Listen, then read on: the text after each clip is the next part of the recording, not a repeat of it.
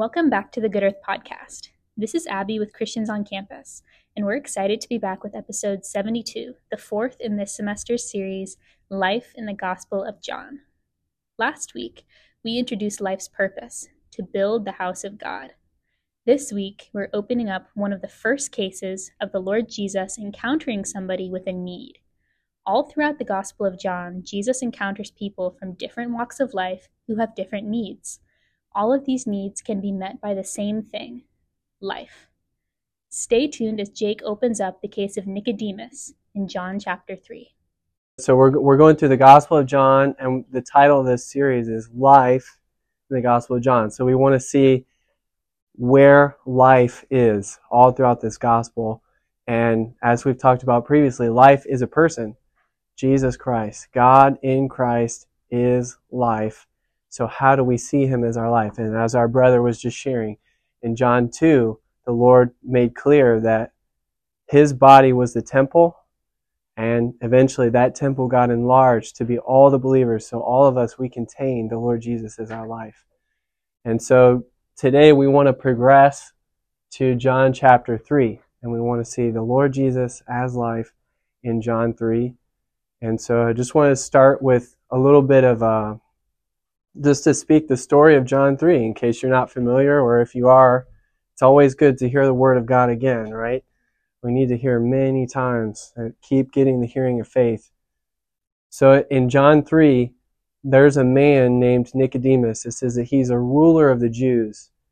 And he comes to the Lord Jesus by night, and he has a conversation with the Lord. And he says, "Teacher, we know that you have come forth from God, because no one can do the signs that you do unless God is with him." And the Lord responded interestingly. He said, "Truly, truly, I say to you, unless one is born anew, he cannot see the kingdom of God." So that's John 3:3. And then some more dialogue. Well, Nicodemus is confused by that. What do you mean, Rabbi, that you must be born anew? A man cannot enter his mother's womb and be born a second time when he is old, can he? And then the Lord, in verse 5, says, "Truly, truly, I say to you, unless one is born of water and the Spirit, he cannot enter the kingdom of God." And then verse 6, "That which is born of the flesh is flesh. That which is born of the Spirit is spirit." So there's more to the story, but those are some of the highlights there. Nicodemus and the Lord having a dialogue, and the Lord is wanting Nicodemus to see something further beyond what he sees presently. So let's talk about who Nicodemus is. An older man, and he's willing. The Lord Jesus is 30 years old, or between 30 and 33 and a half years old at this point in time.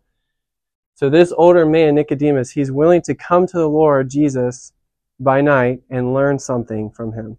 So he's older, so he has some life experience, but he's also humble. Who thinks being humble is a good trait? Okay, good. Yeah, I'm glad to see a lot of hands. That's a good trait, right? So it's a good, and is it not good to enter into old age? Have some life experiences, learn some things. You become wiser as you age, right? So he's humble. He also calls the Lord Rabbi, and that's a big deal. If you call someone Rabbi, you're saying, I have a lot that I can learn from you. You are someone that is a resource to me. So he calls the Lord Rabbi. He is a ruler of the Jews. So not only is he one of God's people, one of the Jews, but he's a ruler of the Jews. So he has some authority or some position, among the Jews. And then also the Lord calls him a teacher of Israel. That's quite a resume. There's probably some other details. So why do we care to know so many facts about Nicodemus? He's not the main point. He's not life. The Lord Jesus is life. But, okay, it's hard to find someone who's this good. I don't know anybody personally that's this good. Oh yeah, you could also say that Nicodemus is moral. His manner of speaking, he's teaching God's word. He's a person he's not like the sinful woman in John 4 having several husbands. This is a moral person. You don't often find someone who meets all these criteria, right? And he comes to the Lord and he says, "You're a teacher. You come forth from God. You must have something further to teach me." But the Lord, he doesn't have a teaching for Nicodemus. He's not interested to give Nicodemus some more training in the human life to make him wiser or, something. He says, "Truly, truly, I say to you, unless you're born anew." Nicodemus, you need to be born anew. You're an elderly man. You need a new birth. You need a new life. Until you're born anew, you can't even see the kingdom of God. And then in verse 5, unless you're born of water and the Spirit, you cannot enter the kingdom of God.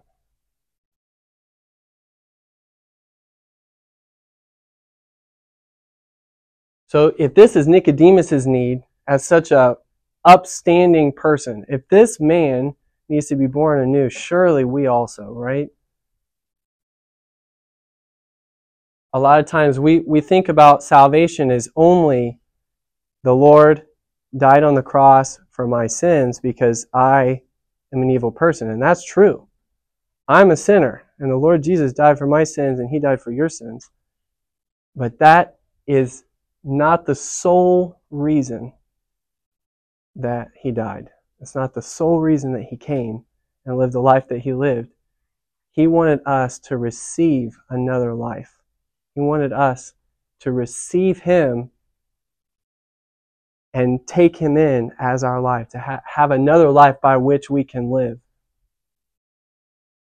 Okay, so let me ask you this. What about Adam? Adam in the Garden of Eden, before he took the tree, well, actually, who can tell me what are the names of the two main trees in the Garden of Eden? Aiden?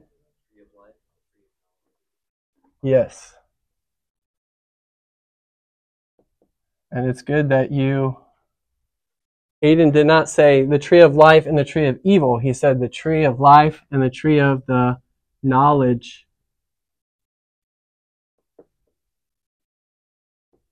of good and evil.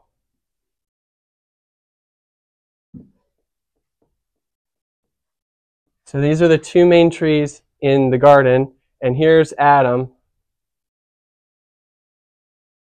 God creates Adam, and He puts him before these two trees.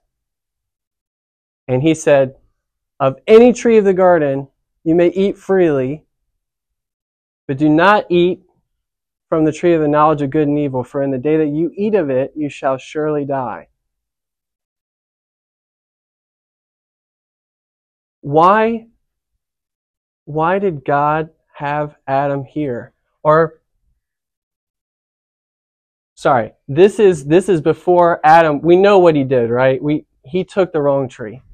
He took the tree of knowledge. He became sinful, and thus death passed on to all men because all have sinned. Thanks, Adam.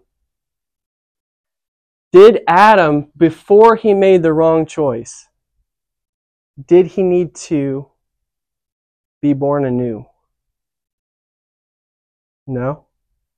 Anybody else? Wait. Okay, so I see some no head movements. We had one definitive no. Yeah, so thanks for being bold. It's a tough question to answer. Again, because we're coming from the mindset of our experience. We started out sinners. We already were fallen. we're already clear. Wow, I need a Savior. I need Jesus to die for me. And I need what Nicodemus needed. I need the Lord Jesus as life to come into me. But it seems like Adam, he didn't sin.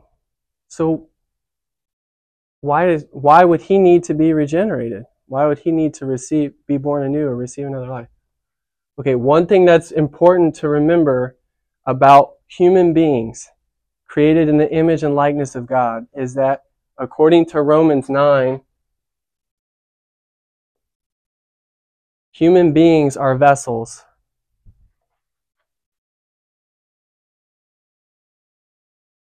Like a clay pot or a jar or a cup or a bottle. Human beings are meant to contain something. They're meant to contain God as life. And so you put a couple verses together, you realize the tree of life in the Garden of Eden is a picture of God himself. God placed man as a vessel before the tree of life because he wanted man to take him in as life. He wanted to be the content of man. Even though Adam was sinless and not fallen, he's still empty. God's purpose is still not fulfilled with this one. Yes, Adam did need to be regenerated. He did need to be born anew. He was created with a physical life, but he needed the spiritual life. He needed the Lord Jesus to come in. So, then, again, we know what happened. He fell. We fell. We needed the Lord's cleansing blood. We needed to believe that he died for us on the cross to receive him. But Nicodemus, this case helps us realize, if we're here, if we're doing well, it's very easy to think that this is okay. This tree is okay. The knowledge of good and evil. Trying to be a good person, be a better Christian, check off the box, read my Bible, went to the church meeting, gave some money to the Lord. I'm not cussing as much as I used to. I'm not doing drugs. I'm being a good person. But you're not as good as Nicodemus. And the Lord told Nicodemus, you need to get born anew. Adam needed to get born anew.